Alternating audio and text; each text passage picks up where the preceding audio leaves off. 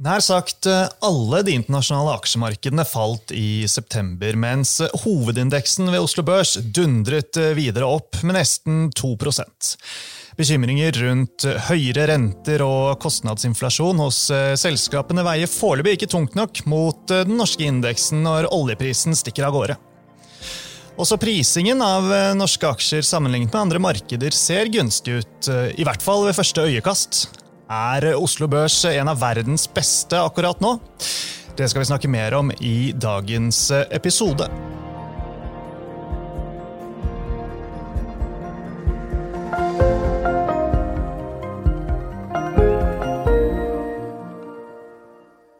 Velkommen til Utbytte, DNB-podcasten der vi forklarer hva som skjer i den globale økonomien og finansmarkedene. Jeg er Marius Brunhaugen fra DNB Markets, og med meg har jeg aksjestrateg Paul Harper. Hei, Paul. Hei, Marius. Ja, det er typisk norsk å være god, er det ikke det man sier, Paul? Ja, man hører jo det til stadig, men man får jo blant et litt annet perspektiv hvis man har vært i utlandet en del, og jeg er jo halvt britisk, så jeg må se på dette her litt fra en annen vinkel av og til, og selv om han er ikke noe voldsomt politisk korrekt akkurat, så minner jeg meg egentlig litt på et sitat fra Cecil Rhodes, som sa det å være født britisk var å vinne førstepremie i livets lotteri, så det er jo flere andre som har andre meninger om hvor det er best å være fra, men jeg tror vi kan være forholdsvis fornøyd, de aller fleste av oss, med å ha en del norsk i blodet. Ja, det er bra. Da har vi litt kritisk motvekt til dagens tema, og akkurat utsagnet, da det er typisk norsk å være god. Det får vi la stå for Gros regning, men faktum det er jo at Norge som regel scorer høyt i de fleste kåringer på land som er gode å bo i, ettersom vi har høy velstand, relativt små forskjeller og gode rammebetingelser sammenlignet med mange andre land. Og etter da å ha sett på avkastningen for Oslo Børs i september, som endte opp rundt 2% for hovedindeksen og gruste de øvrige nordiske og også den brede Europa-indeksen og amerikanske S&P 500, så slo det meg. Har vi verdens beste børs akkurat nå? Det føles jo på en måte unektelig sånn. Men før jeg blir for euforisk, så får vi presisere da først som sist at denne øvelsen her, og ganske så tabloide vinklingen om verdens beste børs, den gjør vi med et glimt i øyet, ikke sant, Paul? Ja, det er jo sunt å gjøre det iblant. Og utgangspunktet i dag, det er at vi tenkte å gjøre noen øvelser som forhåpentligvis er en nyttig påminnelse da, for de fleste investorer. Vi skal se på både historisk avkasting, prising, sektorsammensetning, og hvordan denne eksponeringen står seg i en verden hvor inflasjonstendensen blir stadig mer markert. Hvis vi starter med avkastningen og ser på den siste måneden, eller de siste 3 månedene, eller de siste 12 måneder, så er jo saken klar, Paul. OCBX, altså hovedindeksen ved Oslo Børs, den er best. Det må du være enig i. Ja, det har vært en veldig bra periode for Oslo Børs, og som du sier så må man egentlig se på en litt lengre tidshorisont hvis man skal prøve å egentlig si noe veldig fornuftig rundt dette. Men som du sier så var Oslo Børs best i september. Ser man de siste 3 månedene så er den også best av de nordiske indeksene, og også bedre enn Europa og S&P 500. Og year to date så er det så vidt så er Sverige og Finland marginalt bedre, men vi er jo bedre enn Europa og USA, og de siste 12 månedene så er Oslo den beste av de både nordiske, europeiske og amerikanske indeksen. Ja, men selvfølgelig, det kommer jo an på her hvor man setter startpunktet. Hadde vi gått enda en del år tilbake, så hadde bildet blitt ganske så annerledes, og i favør for eksempel det amerikanske markedet, men det er selvfølgelig likevel en nyttig øvelse å bare se på hva som har skjedd. Ja da, det er alltid egentlig veldig fornuftig å se litt på historikken og prøve å forstå hvorfor er det som har skjedd, har skjedd, og så kan man da være litt bedre rustet til å si noe fornuftig om hva som kanskje kommer til å skje fremover. Og sammensetningen av OCBX-en, det er jo viktig, og sånn det er nå, så er det jo fortsatt, slik det har vært lenge, dominert av energi. Det utgjør rundt 20%.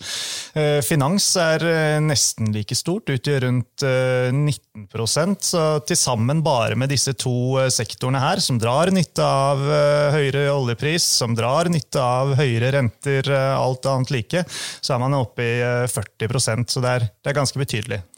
Ja, og det nettopp det som den kanskje viktigste forklaringsfaktoren med at Oslo Børs har gjort det såpass bra. Spesielt energi jo egentlig en ganske liten sektor. Hvis du ser på de fleste andre indeksene, så i USA så det bare rundt 3-4% av S&P 500. Ikke så veldig stort i Europa heller, så sånn sett så Oslo relativt unikt i å ha såpass stor vekt i energi. Og vi har også egentlig litt mer vekt i bank og finans enn de fleste andre indeksene også. Så det ingen som jeg kommer på sånn i farten i hvert fall, som har i nærheten av noe 40% eksponering på de to sektorene totalt. Og tar du med sektorer som materials, selskaper som Yara og Hydro og et par utvalgte andre, så kommer du opp i en syklisk eksponering på 60%, som jo ganske betydelig, men passer jo tilsynelatende ganske godt der verden nå.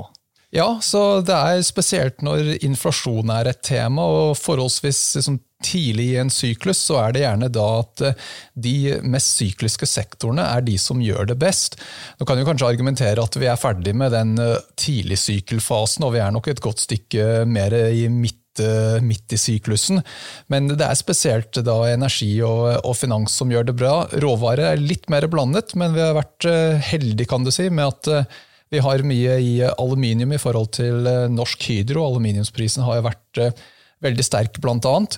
Og så det også egentlig viktig å minne på det at vi har relativt lite i IT, og det jo noe som har vært negativ i flere år. Oslo Børs så det rundt 5% som i IT-sektoren. Sammenligner du det med USA, så jo de oppe i 25%, men så kan du også legge til Google og Facebook og en del andre ting som man kanskje tenker på som IT, men da klassifisert i andre sektorer. Så legger du på de i tillegg, så det nok opp i 40% i USA, og det nettopp de sektorene som har slitt litt nå i det siste. Når rentene kommer opp, så det da spesielt disse vekstsektorene som sliter mest. Så vi har hatt mye av det som har gått bra, og lite av det som har gått dårlig. Men samtidig et lite sidespor, men hovedindeksen gir den mer diversifisering nå enn før, i form av at det har blitt litt mindre, blant annet olje da, og mer tech og andre vekstselskaper de siste årene. Ja, absolutt. Ser man tilbake til finanskrisen, så var på det høyeste energi litt over 50% av indeksen, så da var jo egentlig det å være investert i et Oslo Børs indeksfond egentlig et bet på oljeprisen.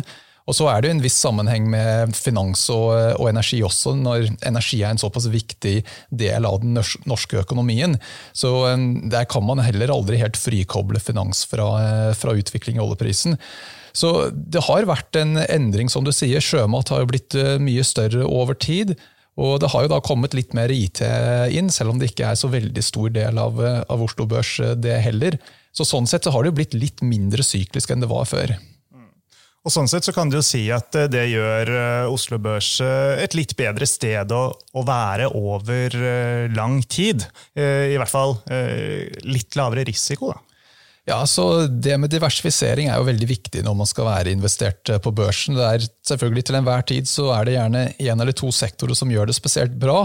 Og det jo hyggelig når man har de sektorene i de gode periodene, men over tid så det gjerne like viktig det å unngå å gå på de store smellene. Og det var jo nettopp det vi opplevde i Oslo etter finanskrisen, og Oslo har jo hatt flere større nedganger enn vi har sett på S&P 500 for eksempel. Så sånn sett så har man hatt mer store nedturer, samtidig som man også har hatt mye positivt på Oslo Børs. Og så prisingen da, som jeg nevnte innledningsvis, den ser jo også ved første øyekast relativt gunstig ut, målt mot både inntjening, altså PE og bokførte verdier, altså prisbok. Men det blir vel sånn litt lite nyansert å sammenligne sånn, eller hva? Altså ved første øyekast så jo PE-en for OCBX lavere enn den i både de øvrige nordiske landene og USA. Ja, så som du sier, så det litt viktig å sammenligne epler og epler her. Og her det som et punkt som viktig å huske, da, at når du har forskjellig sektorsammensetning, så gir det ikke like stor mening å sammenligne Oslo Børs for eksempel med S&P 500. For selskap som Google og Facebook og så videre, da det jo helt rasjonelt, kan du si, å ha ganske høye multipler, for der har du sterk strukturell vekst. Mens energi spesielt da jo en veldig syklisk sektor, hvor i de gode tidene så tjener man bra med penger, men du trenger ikke å gå veldig langt tilbake før siden Equinor sist hadde negativ resultat på bunnlinjen. Så jo mer syklisk eller jo mer volatilitet det i inntjeningen, jo lavere multiple som regel kan man forsvare. Så når Oslo Børs mer syklisk, så skal det ha en lavere multiple enn mer vekstfokuserte indekser. Så en måte å se på dette her å se på hvordan prising relativt til indeksens egen historikk. Og hvis man ser på det på den måten, så Oslo Børs faktisk den dyreste hvis du ser på de siste 20 årene. Da den 36% over 20 års median, mens S&P som har da en høyere PM-multiple, men den allikevel da bare 29% over sin 20 års median. Så du må liksom se på det litt i den sammenhengen, men så må du også tenke da at over de siste 20 årene så har sammensetningen av Oslo Børs også endret. Så det at det har blitt mindre fokusert på energi enn det var tidligere, kan også da kanskje forsvare at det skal ha en høyere multiple enn historisk. Så det mange sånne type ting du må legge med i det regnestykket når du skal prøve å si hva en slags fair verdi på Oslo Børs.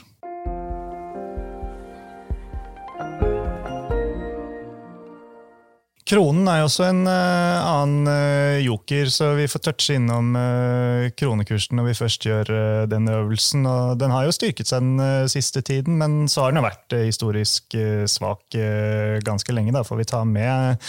Det jo mange elementer som påvirker kronen, men investorene i hovedindeksen på Oslo Børs best tjent med en sterk eller svak krone? Ja, når det gjelder aksjekursene så det gjerne bedre å ha en svak krone, for selger du olje så blir jo det solgt i dollar, så da vil du jo helst få flest mulig kroner for de fatene olje du selger. Så kronekursen blir jo som en slags støtdemper for børsen, så i de periodene hvor det veldig ruglete, og det litt mer sånn risk-off-sentiment i markedet, da blir gjerne kronekursen svakere, og da får du mer kroner per fat olje solgt. Sånn sett så bidrar egentlig det til at du får litt mer stabilitet enn du kanskje ellers hadde hatt.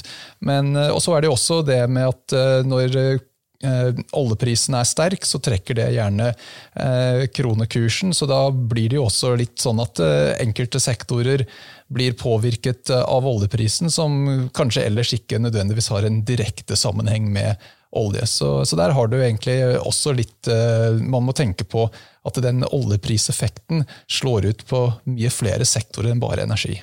Og så frem til det punktet som de fleste investorer opptatt av om dagen, og som skaper mye usikkerhet, nemlig prisveksten, eller inflasjonen om du vil. Og ja, bare i dag, når vi sitter her, så det tirsdag 5.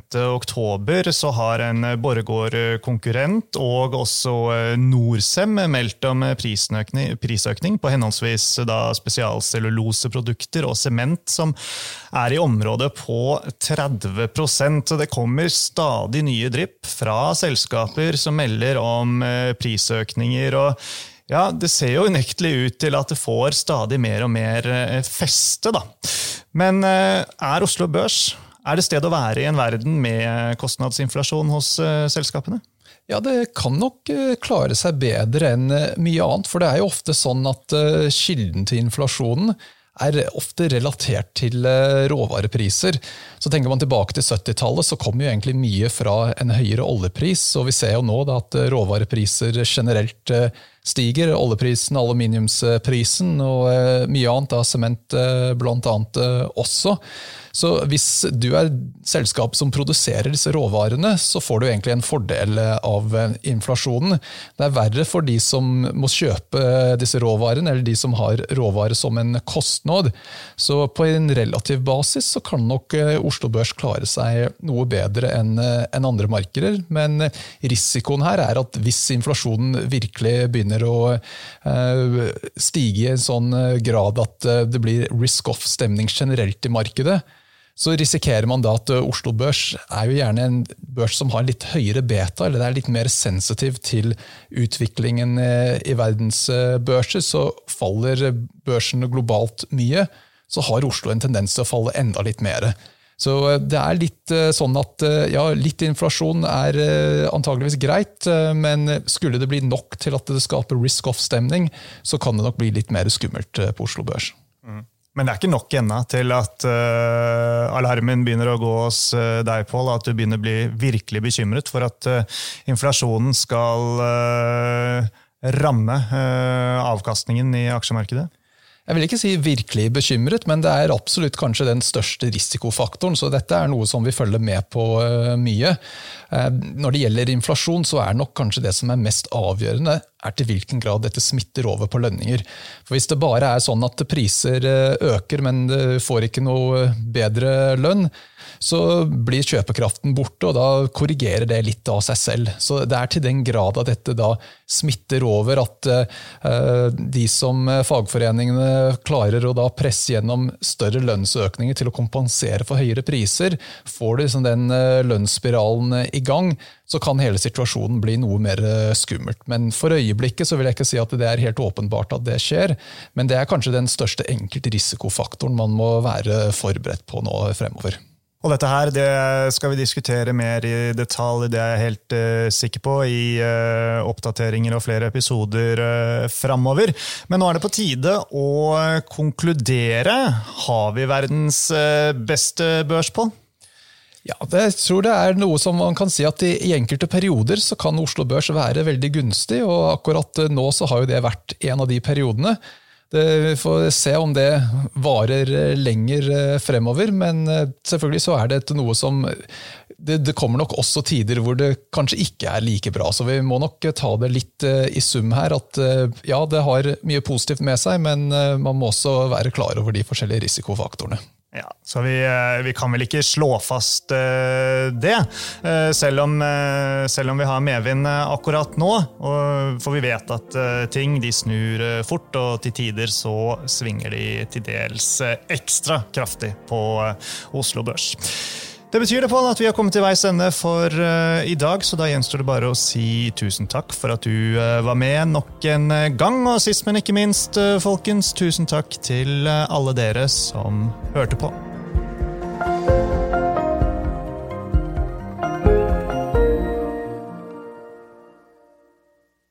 Denne podcasten og dets innhold skal anses som markedsføringsmateriell fra DNB og må ikke oppfattes som en investeringsanbefaling eller som investeringsanalyse.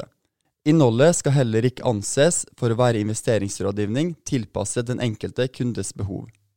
Informasjonen som gis i podcasten kun ment som generell spareveiledning og ikke ment å utgjøre juridisk, finansiell, kommersiell, skattemessig eller regnskapsmessig rådgivning. DNB tar intet ansvar for direkte eller indirekte tap eller kostnader som måtte oppstå ved bruk av informasjon i denne podcasten. For mer informasjon og full disclaimer, vennligst se vår webside dnb.no/disclaimer.